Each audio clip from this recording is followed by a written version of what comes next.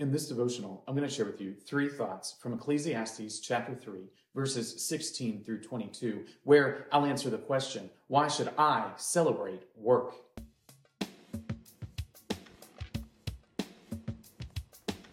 Ecclesiastes chapter 3, verses 16 through 22 says, Moreover, I saw under the sun that in the place of justice, even there was wickedness, and in the place of righteousness, even there was wickedness.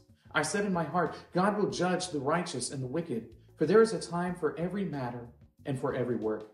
I said in my heart with regard to the children of man, that God is testing them, that they may see that they themselves are but beasts. For what happens to the children of man and what happens to the beasts is the same. As one dies, so dies the other. They all have the same breath, and man has no advantage over the beasts.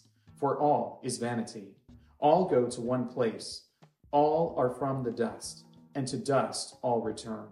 Who knows whether the spirit of man goes upwards and the spirit of the beast goes down into the earth? So I saw that there is nothing better than that a man should rejoice in his work, for that is his lot. Who can bring him to see what will be after him? Solomon, in the book of Ecclesiastes, goes through what you might call a pessimistic period, where while he's discussing the nature of man and what man is supposed to do with his years here on earth, he is questioning what happens. Those universal questions that we all ask here and there. What happens when I die? Is there any meaning to what's going on? How can I relate to the world around me in a way that is meaningful? Solomon is wrestling with all of these things. And as he does so, he comes to recognize that ultimately mankind has a job given to him by his Creator, and that any fulfillment that you might have comes from working towards the accomplishment of that task. Here are 3 thoughts from Ecclesiastes chapter 3, verses 16 through 22 on why I should celebrate work. Thought number 1. God will judge all.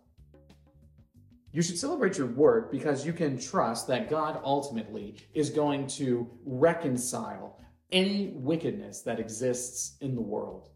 As we look around our various cultures, we notice that injustice is a universal. It happens everywhere. There is no place that has achieved perfect justice, and none of us are okay with that. Everybody recognizes injustice as a fundamental problem within the world. Well, Solomon realized this, and he tried to reconcile this idea of righteousness and wickedness together, only to ultimately say that God is the ultimate judge, and because he's the ultimate judge, you can trust that any work that you are doing is something that can be celebrated. Thought number 2, all men die. And here we're getting kind of bleak. We recognize that everybody dies, that nobody gets a pass, that the game ends at a certain point. And Solomon is trying to deal with that issue. And he discusses and brings about this point that just like every animal that you ever see is going to die and go back into the ground, so too will every person die and go back into the ground. We don't necessarily have too much of a problem reconciling that fact with our animal buddies running around. But when we think about the fact that we also are going to die and our bodies will become dust, we don't like that. So what am I supposed to do? What am I supposed to do in life if ultimately I am but dust and am returning to the ground? Is there anything that I should do in this world? Solomon's answer is that you should work and find joy in it. Thought number 3, what else will you do? Well, and this part is really just honest. What else are you going to do with yourself besides do some work? Is there anything else worth celebrating besides the work that you're able to put your hand to, the accomplishment of the purposes that God has set before you? Is there anything more to celebrate than that? Now, when you're talking about work, I'm not just talking about your vocational job. I'm talking about the work that it takes to develop your family, the work that it takes to be kind to your neighbor, the work that it takes in doing all of the things that God has commanded. That is all of the work that we should celebrate and we should enjoy. Because if we're not doing that, the other option is nihilism, where you don't believe that anything is significant and nothing is important, that there's nothing worth celebrating. And that, my friends, is a dead end.